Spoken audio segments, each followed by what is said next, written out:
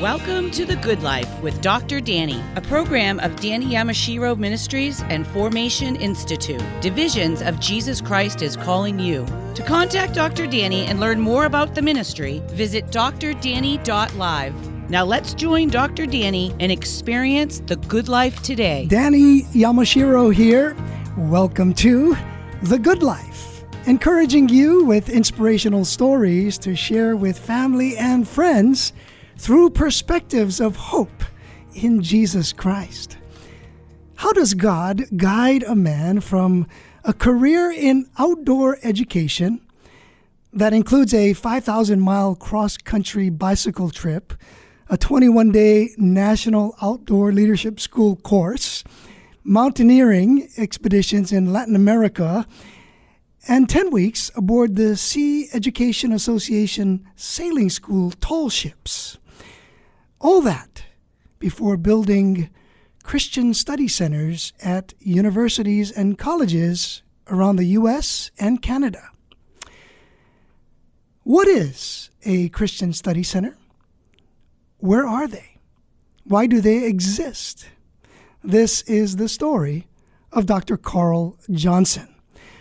We pause here at the beginning of our program, as we typically do, to remind you the reason we have the Good Life show is to share how the love of Jesus Christ makes a difference in the lives of people.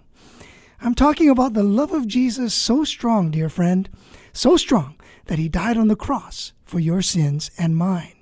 He was buried, yes, but 3 days later he rose again from the grave, offering God's hope that has been received by Karl Johnson. And it's our prayer that you would turn to Jesus if you have not yet done so. Turn to Jesus, turn to God, turn from your way to God's way. That's called repentance. And if you already know the Lord, get ready to be encouraged. Dr. Karl Johnson is the executive director of the Consortium of Christian Study Centers.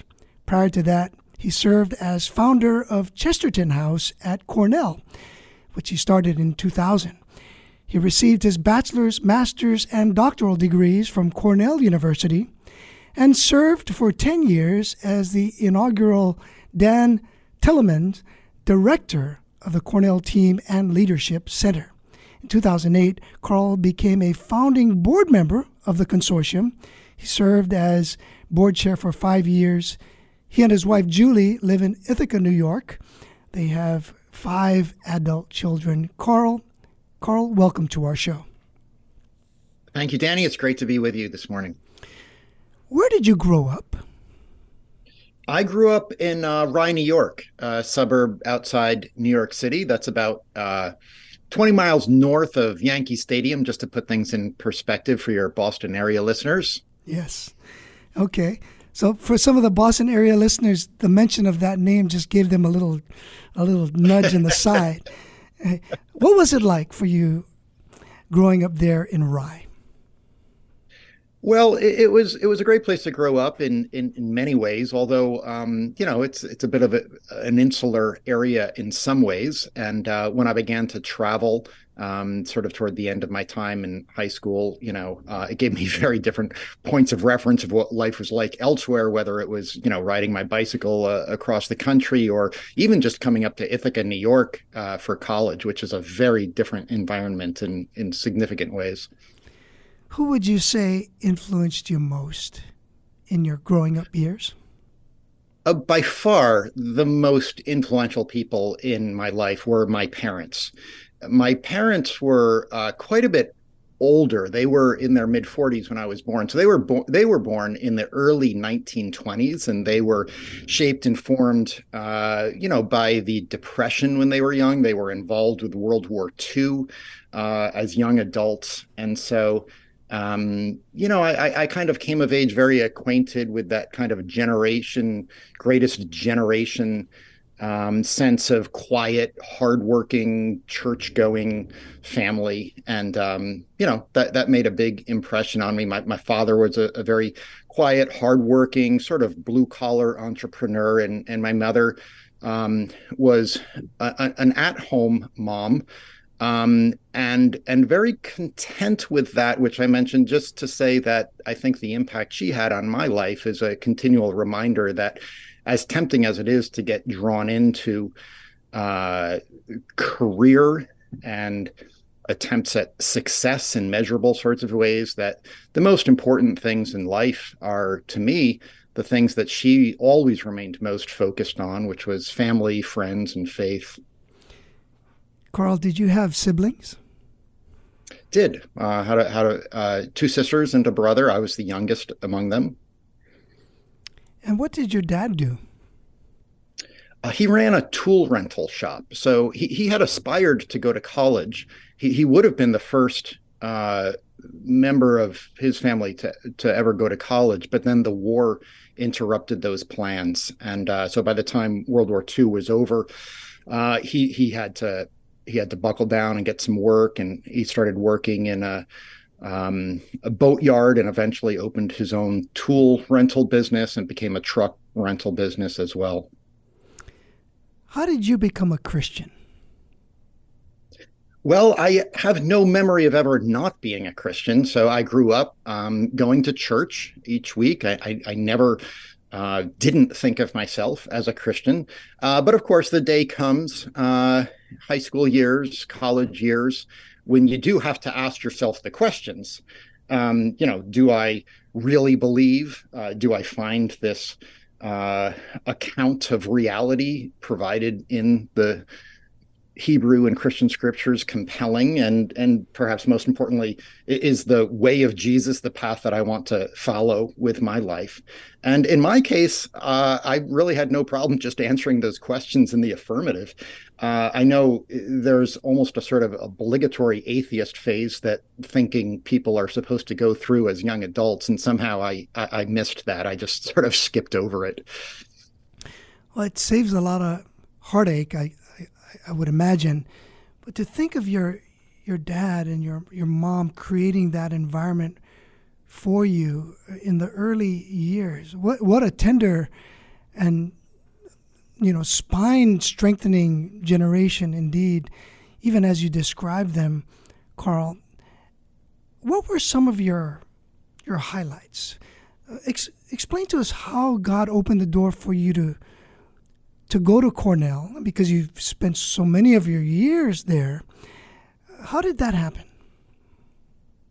Yeah, I still live right across the street from the university. I've never moved more than about a mile from my freshman dorm, and I've been here for 40 years now. And it's kind of funny the way it came about. I had a sister who is about 10 years older than me, and she was the first one to come here from my family to go to school. And I came up to visit. I was about 10 years old, and she knew I liked soccer, so she took me to a soccer game. And back in those days, Cornell was actually very good in soccer, and the stadium filled up with enthusiastic fans. And apparently I announced that I was going to attend Cornell and that I was going to play soccer with very little sense as to how competitive each of those things were. But it worked out. I did come to Cornell in 1985. I did play soccer, and I've always loved this place. I've loved both the town of Ithaca as well as the university itself, and so it's been a good long run. Being there for so long, but also at a pivotal time in your life, and I would think your spiritual formation. Karl, what were some highlights of your spiritual formation at Cornell?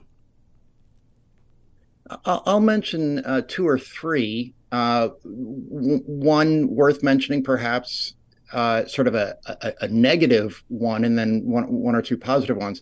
The negative one being just that the environment here, on campus in particular, is considerably more secular than the area that I'm from. So down in Westchester County, where I'm from, at least back in the 70s and early 80s, lots of people go to services, Christian, Jewish, whatever. And it doesn't seem, or at least at that time, was not at all controversial. On campus, if you make the effort to get up and go to church, you really stand out. And all of a sudden, you're faced with this barrage of questions. Why do you do that? You really think that way? And you have to be prepared to provide some reasons or defense for what you believe. And so that kind of intense environment, what I sometimes refer to as a militantly secular environment, forced questions on me that I hadn't really thought through before. And for some people, I think the challenge results in them casting off their faith and adopting that more secular way of being. And for me, it had the opposite effect. It actually drove me much deeper into the faith, into the tradition. I found satisfying answers to the questions that I had much of the time, and I actually became much more serious about my faith.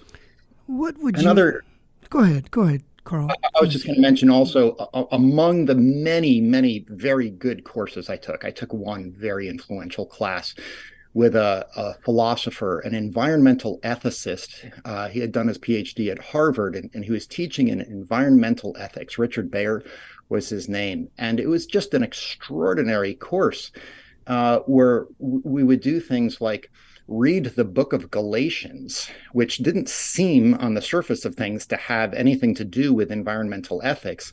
But then he would talk about how so much of our environmental problems have to do with the way we relate to nature out of a kind of existential need to control our environment. And yet there's a way of leaning into an understanding of who God created us to be that liberates us from that need to control other people and the natural environment. And he was able to make that connection for a very broad, diverse audience of students. And it was really quite remarkable. And it kind of inspired me regarding the whole project of Christian learning.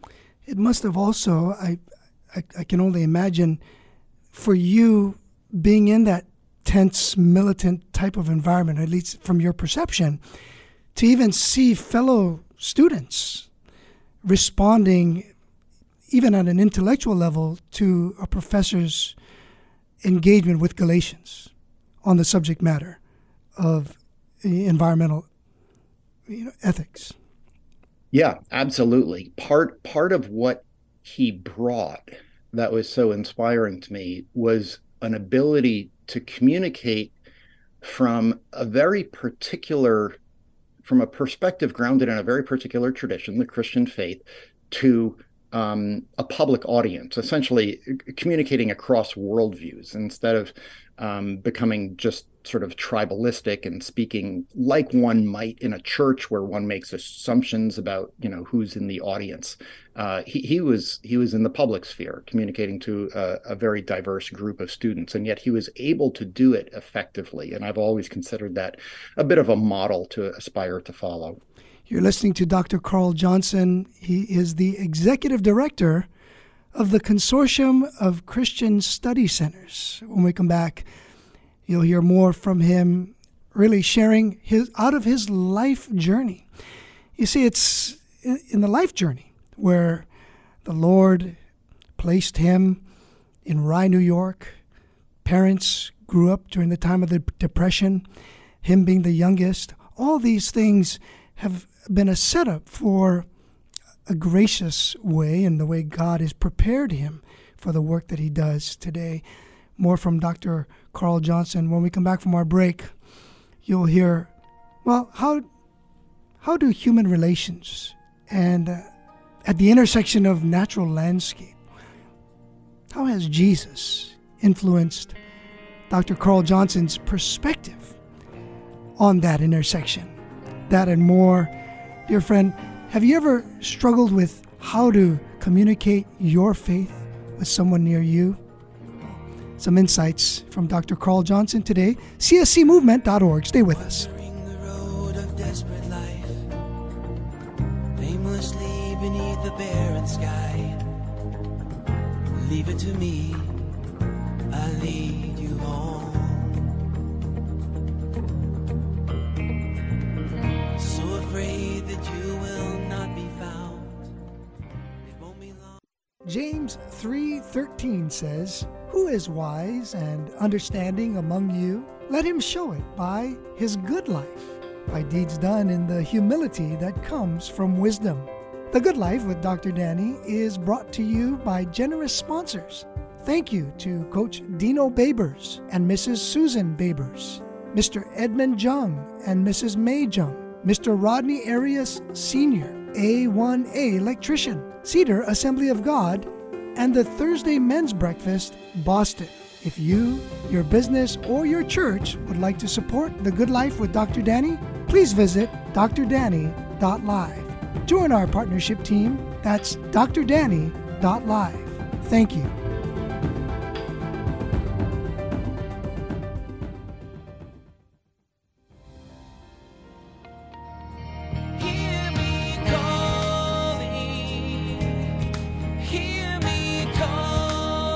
You're listening to The Good Life with Dr. Danny, a program of Danny Yamashiro Ministries and Formation Institute. Divisions of Jesus Christ is calling you. Now let's join Dr. Danny and experience the good life today. Karl Johnson received his master's degree, Master of Science, and his PhD from Cornell's Department of Natural Resources, where he focused on the history and philosophy of recreation and leisure. He's received grants from Atlantic Philanthropies and the Lilly Endowment and has guest lectured at many universities around the country. You're listening to the Good Life program. If you're tuning in right now or maybe caught the tail end of the last segment, you can get this program in its entirety. It's a podcast available for you. Just go to drdanny.live to find out more about Dr. Karl Johnson and the Christian Study Center movement. Go to cscmovement.org. Karl, how has Jesus influenced your perspectives on human relations and natural landscape? Oh, there's so much that could be said on this front, but I'll just try to perhaps zero in on one angle here, which is that in the course of my graduate studies, I was interested in recreation, leisure, and that took me into the biblical theme of rest and Sabbath. And in the course of sort of drilling down on the biblical teachings around the Exodus, what we see, of course, is Moses leading the Israelites out of slavery. And they have before them the promise of freedom and the promised land, a place associated with that freedom. And yet what's striking when you read the passage is that the Israelites didn't actually want what was being offered to them. And they expressed a preference to return to Egypt. Why? Well, in Egypt, they had security, and they actually preferred security to freedom. And in a similar sort of a way, Jesus, we sometimes refer to as the new Moses, of offering a newer and better kind of freedom, spiritual freedom. And yet it turns out that many of us resist that offer, that we prefer security of various sorts, whether it's financial security, job security, a kind of social security that comes from prestige. And I think that theme, which I got into originally because of my interest in recreation, and when I really started to absorb what Scripture was saying from beginning to end about rest and resting in Christ, it makes one cautious about the temptations and the traps that lie before us with respect to various kinds of security that are sort of dangled in front of us by the culture in which we live. You've spoken around the country on a number of topics related and some not so much related with this. How did God lead you, Karl, to the Christian Study Center movement? Well, in 1995 or so, I think it was, I went on a road trip with some other graduate students down to Yale University, and there was a Veritas Forum going on there. I didn't know what that was at the time. It was all very new. And there was an incredible lineup of speakers. And at the end of the weekend, on the drive home, I got to wondering whether or not we might ever be able to do something like that at Cornell. But then I had this idea, what if instead of having so many speakers on one weekend, what if we kind of laid the schedule somewhat more horizontally and spread it out over the course of the entire year? And that was my original idea for what became the Chesterton House Center for Christian Studies is a kind of a veritas forum that never ends, so to speak, just to create a kind of conversation about the role of Christian faith and academic learning, and to create a community that gathered around that ongoing conversation. As the community grew, and I read somewhere that it was called Chesterton House before there actually was a house. Now there's a beautiful expanse property on an expanse piece of real estate. But what gave you the vision, or might I say the boldness, to call it that before it ever really came to be? Yeah, it's a great question.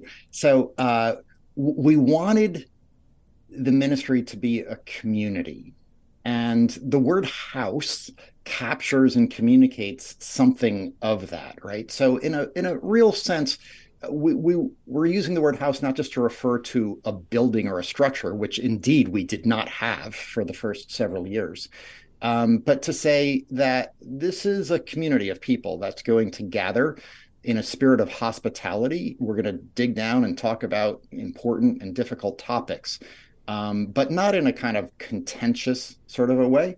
But we're gonna do it over meals and over the formation of friendships. And so I do think it was a good and appropriate name for the organization, but it was also aspirational. We knew that from the very beginning we wanted to someday have a house, and by God's grace, that became possible in the year 2010. And the ministry now has a 2-acre campus with 2 big houses housing about 40 students, plus a cottage for some staff members.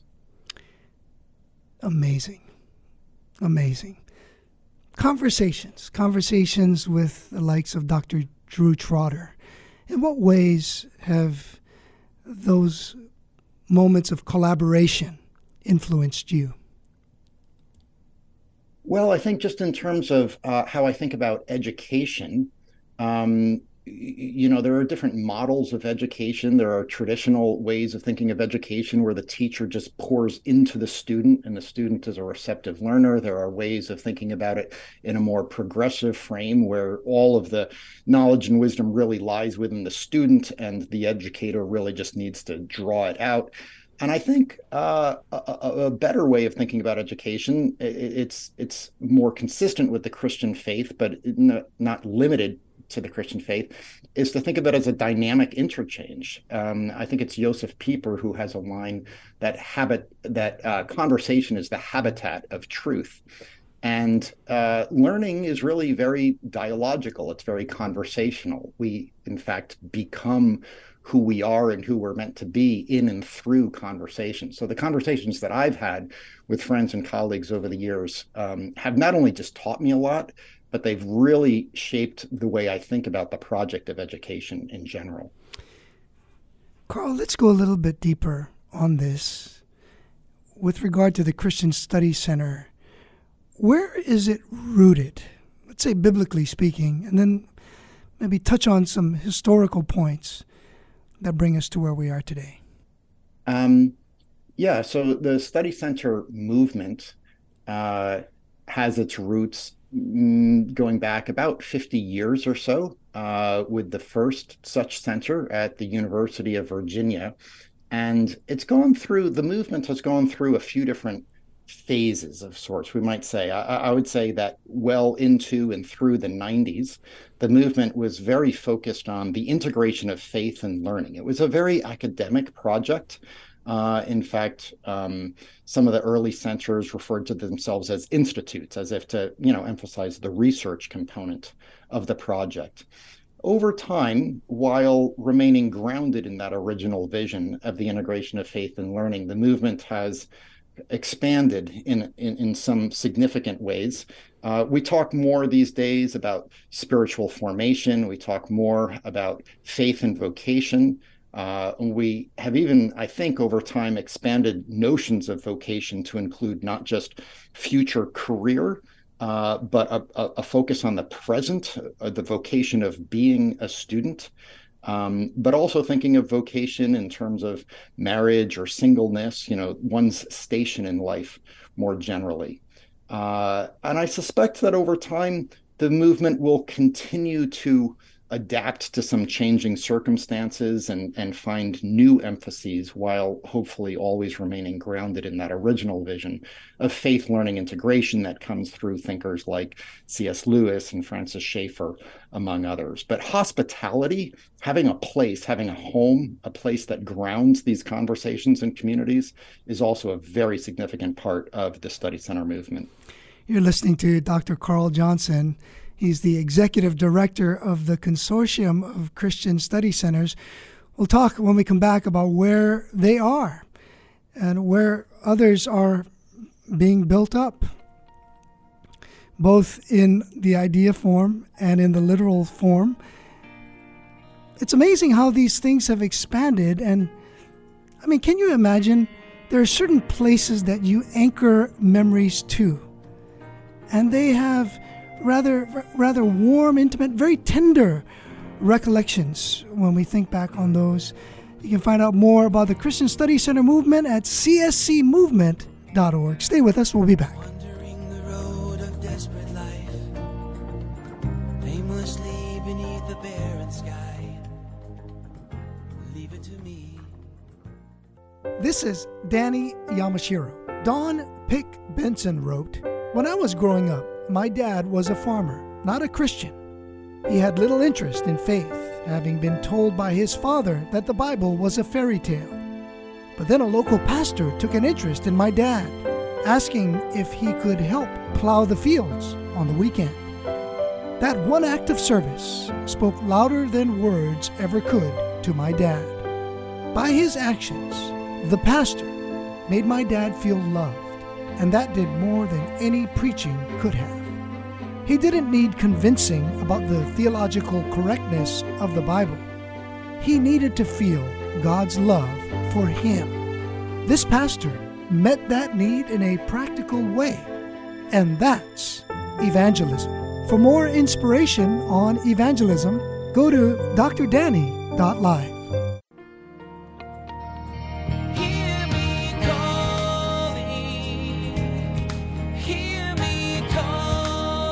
You're listening to The Good Life with Dr. Danny, a program of Danny Yamashiro Ministries and Formation Institute. Divisions of Jesus Christ is calling you. Now let's join Dr. Danny and experience the good life today. All right, the website is cscmovement.org. That's for Christian Study Centers. They are a hub of Christian community and learning. Dr. Karl Johnson is the executive director of the Consortium of Christian Study Centers. Located adjacent to universities and colleges, study centers support and complement their host institutions' mission to discover and disseminate knowledge by convening conversations that address the big questions in life: meaning, purpose, value. Again, find out more at cscmovement.org. Karl, as we point our listeners to where they can find out more, as you share about this great work that God has been doing and continues to do in increasing measure, and your role as leader,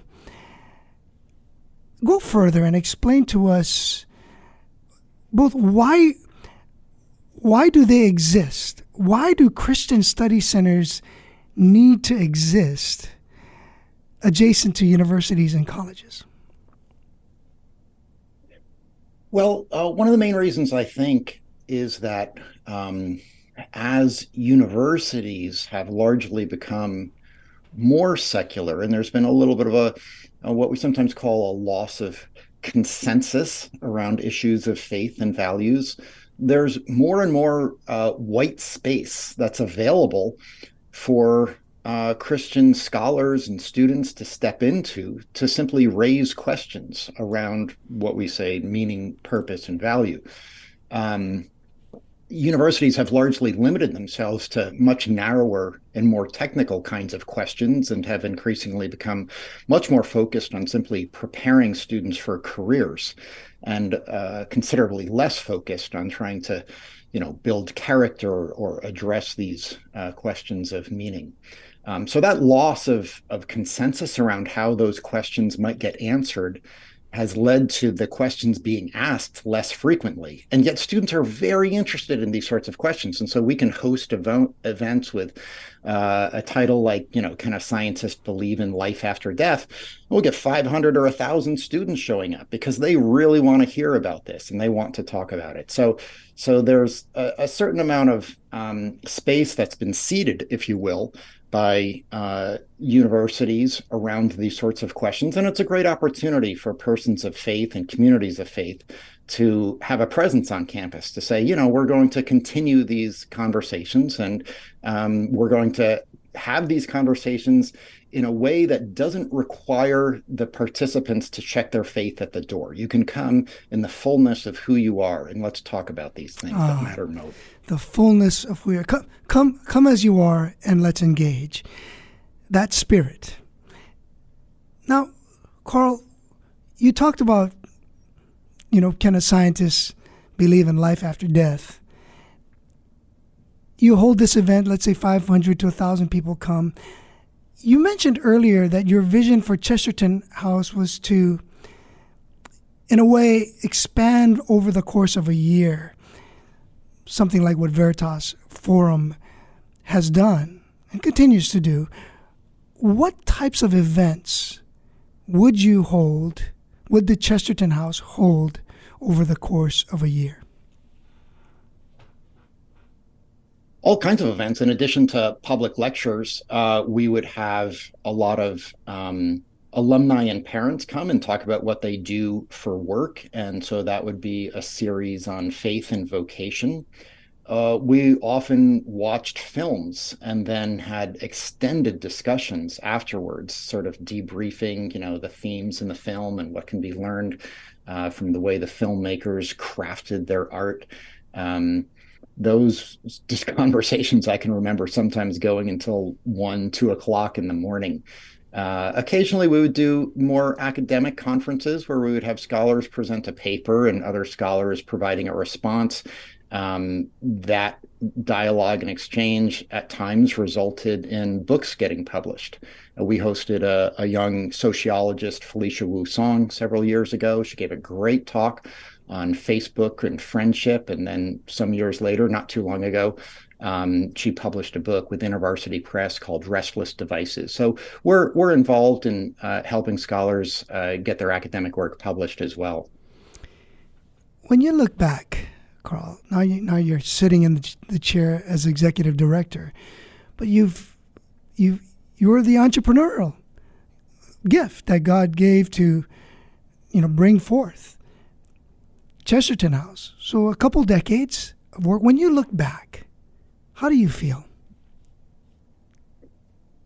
Well, a retrospective perspective can be very deceptive, and I'll liken it a little bit to mountaineering. When you get to the summit of a mountain and you look down in the valley, it looks very picturesque, and you want to take a photograph and send it to a friend. But the reality is, most of the time when you're hiking up that valley, you're stepping in the mud, you're swatting mosquitoes, you don't have much of a vista to look out on at all. Your view is obscured by the trees and the bushes, and a lot of times it's actually not that enjoyable in the moment.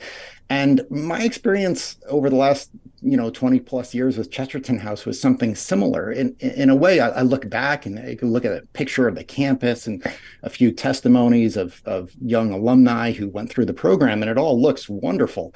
But the reality is, on a day-to-day basis, most of the time, it was a bit of a slog. It was hard work.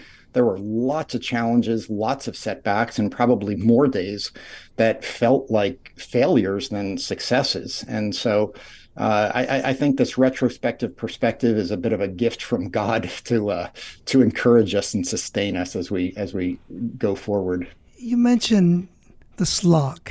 So here we are. It's the daily grind. It's not all glamorous. Far from it. So it sounds. Yep. Someone today may be facing their own challenge. It's not in Ithaca, not on the campus of Cornell. It's at their own workplace. It's in their own home. A challenge. It's a grind. They haven't even had the privilege of taking a retrospective view on it. They're in the middle of it. A word of encouragement from someone who has been there for decades over the course of building something great? Well, it's a funny thing that when I speak with folks who are starting study centers or running very small centers, and they share with me the challenges that they have. When I started this current role as director of the consortium, I didn't appreciate the extent to which what people really wanted to hear from me was not so much what worked over the course of my years at Chesterton House, but what didn't work. And when I share my stories of failure and discouragement, somehow I think they find encouragement in that even I experienced a lot of setbacks. So some folks have asked me if I could write up a little booklet on how to start a Christian study center, and I have only half jokingly said to them, I could much more easily write a booklet on how not to start a Christian study center, because I've made that many mistakes. It's strangely as it sounds, it is encouraging for someone who's going through the slog right now, to learn from someone who, well, I think one thing is there's a disarming nature to it where there's an open, with that transparency, there's a comfort. But you've come out on the other side, so there's also hope. Why do you believe, Karl, God called you to the executive directorship of the consortium in this season? Well, I can't say that I know for certain, but I suspect it has something to do with what I just shared with you, that sort of combination of a little bit of success and a lot of failure. I think the significant degree of discouragement that I experienced over the many years of trying to lead that organization actually positions me relatively well to enter into the lives and the challenges that other directors have as they're trying to get their work off the ground. But I'll mention one thing in addition to that. So that has to do with my work at Chesterton House, which was the 20-year period from 2000 to 2019. But 2020 brought something entirely different for me. I had left my position at Chesterton House, and I thought I had something else worked out employment-wise, professionally. But then when the pandemic hit, those plans really went out the window, and I was unemployed, and I didn't know what I was going to be doing with myself. And by God's grace, some of the folks over at MIT, Mia Chung and Nathan Barzy, reached out to me and asked me if I would help them launch a Christian study center there at MIT. And that is, in fact, how I spent the year 2020. And that experience of starting a Christian study center at a different time and a different place and a different kind of an institution, it gave me a broader perspective on the different ways of starting Christian study centers. This is Zoom world and LinkedIn, and the whole technology environment is very different. And it also just re-inspired me. It put wind in my sails regarding this project of starting Christian study centers. When I left Chesterton House, I was a little bit tired, but a year later, despite all the challenges of the pandemic, I was completely re-energized. I love it.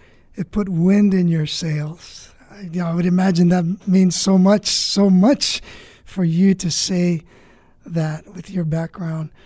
Karl, a prayer. I know we've got one more segment left, but I think this is a perfect time to pray. And I want to ask if you'd be willing to do that, because someone today needs some wind in their sails. They're bogged down. They might not know where to go. Their plans may not have come to fruition in a surprising way. You can relate with that. Karl Johnson, would you pray for a listener today who's facing a tough challenge? Sure. Please. Lord of heaven and earth, how we give you thanks and praise for the good news of the gospel. We thank you for the invitation of freedom that you put forth before us in the person of Jesus. And we pray for all those who are listening, wherever they are, whatever they're doing, whatever they're dealing with, whatever discouragements they may have. And we pray, Lord, that just as each of us who follows you knows from experience, you do come alongside us and put wind in our sails, not when we want it, but when we need it the most. In Jesus' name. Jesus' name. Amen. Amen. Dear friend, as we share in this time together with you, remember, the Lord knows, the Lord sees, He understands, He guides, He provides, He even surprises in moments of breakthrough when we might not even feel like we want to go on or we don't know where to turn.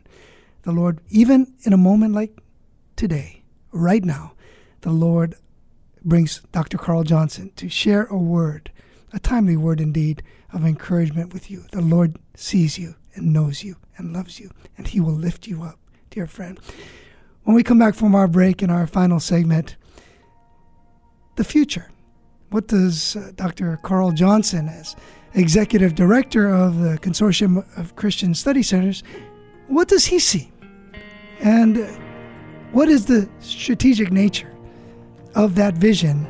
What kind of impact might we be looking forward to? Might he be seeing, he and the members of his team?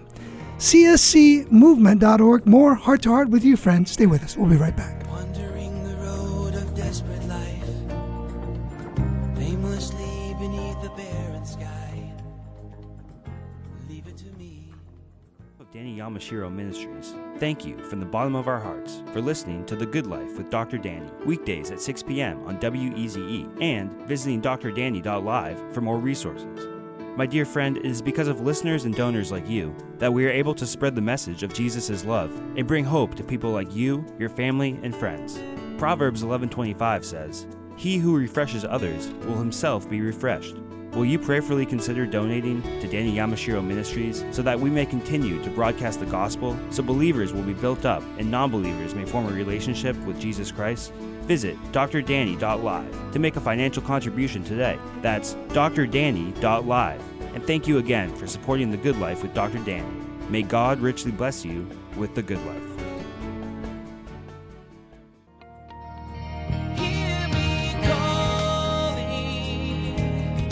Hear me calling. You're listening to The Good Life with Dr. Danny, a program of Danny Yamashiro Ministries and Formation Institute.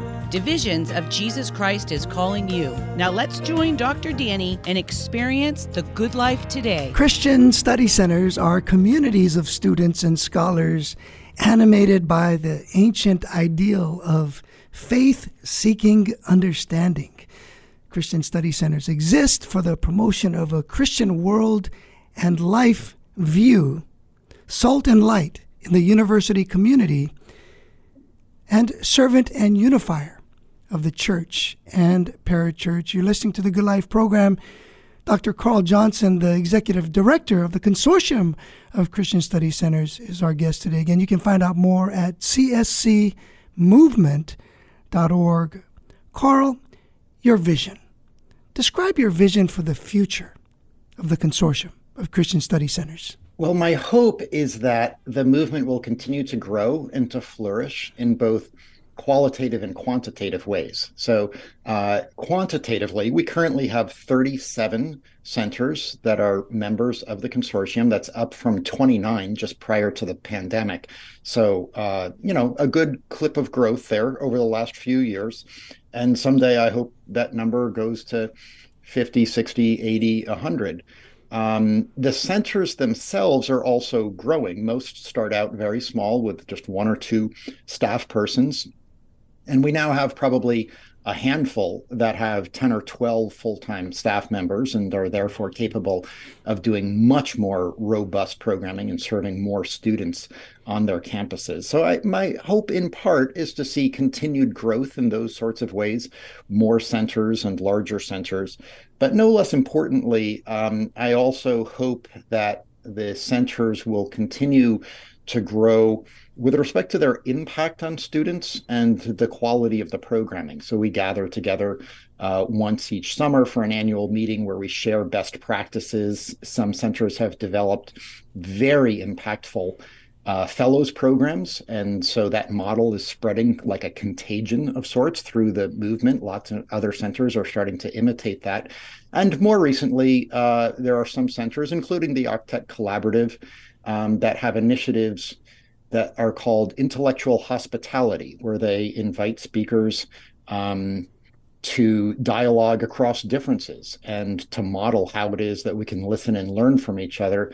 And I think this is very important and strategic at this time, in particular, when we're facing issues related to, say, cancel culture and the inability to listen to people who think differently than we do. Karl, would you be able to just share a little bit as to where some of these study centers, at what campuses, at what universities or colleges are some of the study centers that you talk about? We have a map on our website of where the centers are located. And when you look at the map, you see there is a certain concentration of them down in the Virginia and the North Carolina areas. And that's almost certainly because there are centers there that are spinning off of the large centers in Charlottesville and in Chapel Hill. But there's also quite a number in the Northeast. So there are centers now at MIT, Yale, Dartmouth, Cornell, et cetera. And then a lot of large state universities, Minnesota, Wisconsin, UT Austin also have centers. I want to make sure I don't glance over this. You said that there were 29 study centers before the pandemic. And Correct. Now there are 37 Yep. centers. So most organizations experience a great deal of decline during the pandemic. You experience growth. What do you attribute that to? Almost a growth spurt over the course of the pandemic years. How? I think some of these centers were probably already in the planning and the prayer phase prior to the pandemic. So part of what we were seeing was a coming to fruition of these earlier efforts. Time will tell whether or not the pace of growth continues or whether the pandemic, in fact, has a bit of a setback of sorts on the rate of growth. I don't think we know that quite yet. But when I think about my experience with the Octet Collaborative, there was also a bit of an opportunity where at least some people, including myself, actually had more time on their hands to do something new and different. And this was the work that we leaned into. The opportunities that come up with video conferencing actually make it easier than ever before to gather alumni and to communicate the vision. So there are some silver linings here in the changes that the last few tumultuous years have wrought.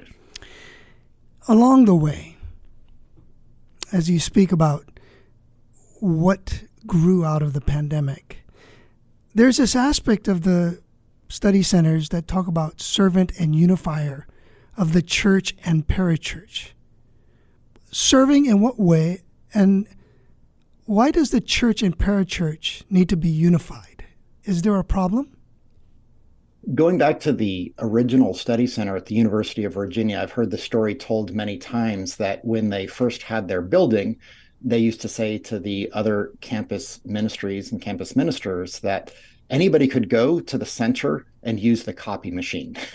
And that's a very, very concrete, albeit small, way of serving others. And yet it captures something, I think, of the way in which centers really aspire to help all those who are involved in the ecosystem of Christian ministries on campus advance their work. At Chesterton House, we hosted and convened a weekly prayer meeting for all the campus ministers. That's been going on for well over a decade now, and is a very important part, I think, of the experience of just about anybody in that ecosystem at Cornell. Most study centers have something along these lines, whether it's a prayer meeting, a facility that's made available to others, a lecture series that is co-sponsored with other fellowships, providing a library and resources to those who are preparing Bible studies. So there's all sorts of practical ways, and it might look a little bit different on each of the campuses. As far as the church and the parachurch goes, if we think of the church as having both an organizational aspect as well as an organic aspect, there is organically only one church. Everybody who's a follower of Christ is part of that church. And so we want to retain that unity that transcends the reality that on an organizational level, every community has a multiplicity of Christian churches and ministry organizations. So we want to have a kind of a combination of that unity that transcends the diversity while maintaining, the diverse ways in which the body of Christ expresses itself in ministry. You speak of the diversity, the voices that are there in the church, in the body of Christ. Let's take a type of, maybe a bit of a transcendent view here and stretch it out a bit. How do the Christian study centers, how do you see, Karl, the Christian study centers, and this will be our final word today in this segment. We live in a socioeconomic time of great tension, a socioeconomic, political time of great tension, even as the presidential election comes up. What is happening in study centers that actually impacts the broader society in which we live? Well, once upon a time, Christian communities were criticized for narrowing the conversation, right? Universities were known as this place where you could go and talk about just about anything. And the idea or the assumption out there was that if you go to a church or a campus ministry meeting, that the conversation narrowed. You were only supposed to talk about certain kinds of things. And to be perfectly honest, right now, that dynamic has flipped. And students everywhere will report that on their campuses, they have to self-censor, and they feel like the conversations are getting narrower and narrower. And in the midst of this, many Christian study centers are hosting conversations that feature diverse voices and, in a non-threatening kind of a way, invite all comers to participate and offer their point of view. And so we now find ourselves in a somewhat paradoxical situation where students, not just Christians, but students of all sorts, attend events hosted by Christian study centers and report that it's the one last place where they feel like they can really say what's on their mind. Timely, necessary, vital Christian study centers. I think back on the likes of C.S. Lewis, Francis Schaeffer, Mark Knoll at Notre Dame, and here we are, we're with you, Drew Trotter, and your predecessor, and now you, Karl Johnson. It's a real blessing to hear from you and what God has done, is continuing to do, and the exciting things, deeply exciting for the cause of the church, the kingdom, and the world. Karl Johnson, thank you for being with us today. I really appreciate you. Thank you, Dan. It's been a privilege. Thank you. Strategically timely words, dear friend, from Dr. Karl Johnson. Find out more at cscmovement.org. My friend, God's timing is perfect. And there's no better time than right now to share the love of Christ with someone near you. And if you haven't done so, look, I believe this may be that perfect moment for you to open your heart to Jesus. Would you do that? Go to drdanny.live for next steps. Find resources to reach family and friends. Subscribe on Apple, Spotify, and major podcast platforms. Proverbs 9 verse 10, the fear of the Lord is the beginning of wisdom, and knowledge of the Holy One is understanding. It's always a blessing to be with you. Thank you to Dr. Karl Johnson, cscmovement.org. Until next time, along with my producer and creative director, Brian Torres, social media director, Luke Yamashiro, and guest coordinator, Jan Yi. I'm Danny Yamashiro. Remember, the Lord is with you as you share the love of Jesus with someone today.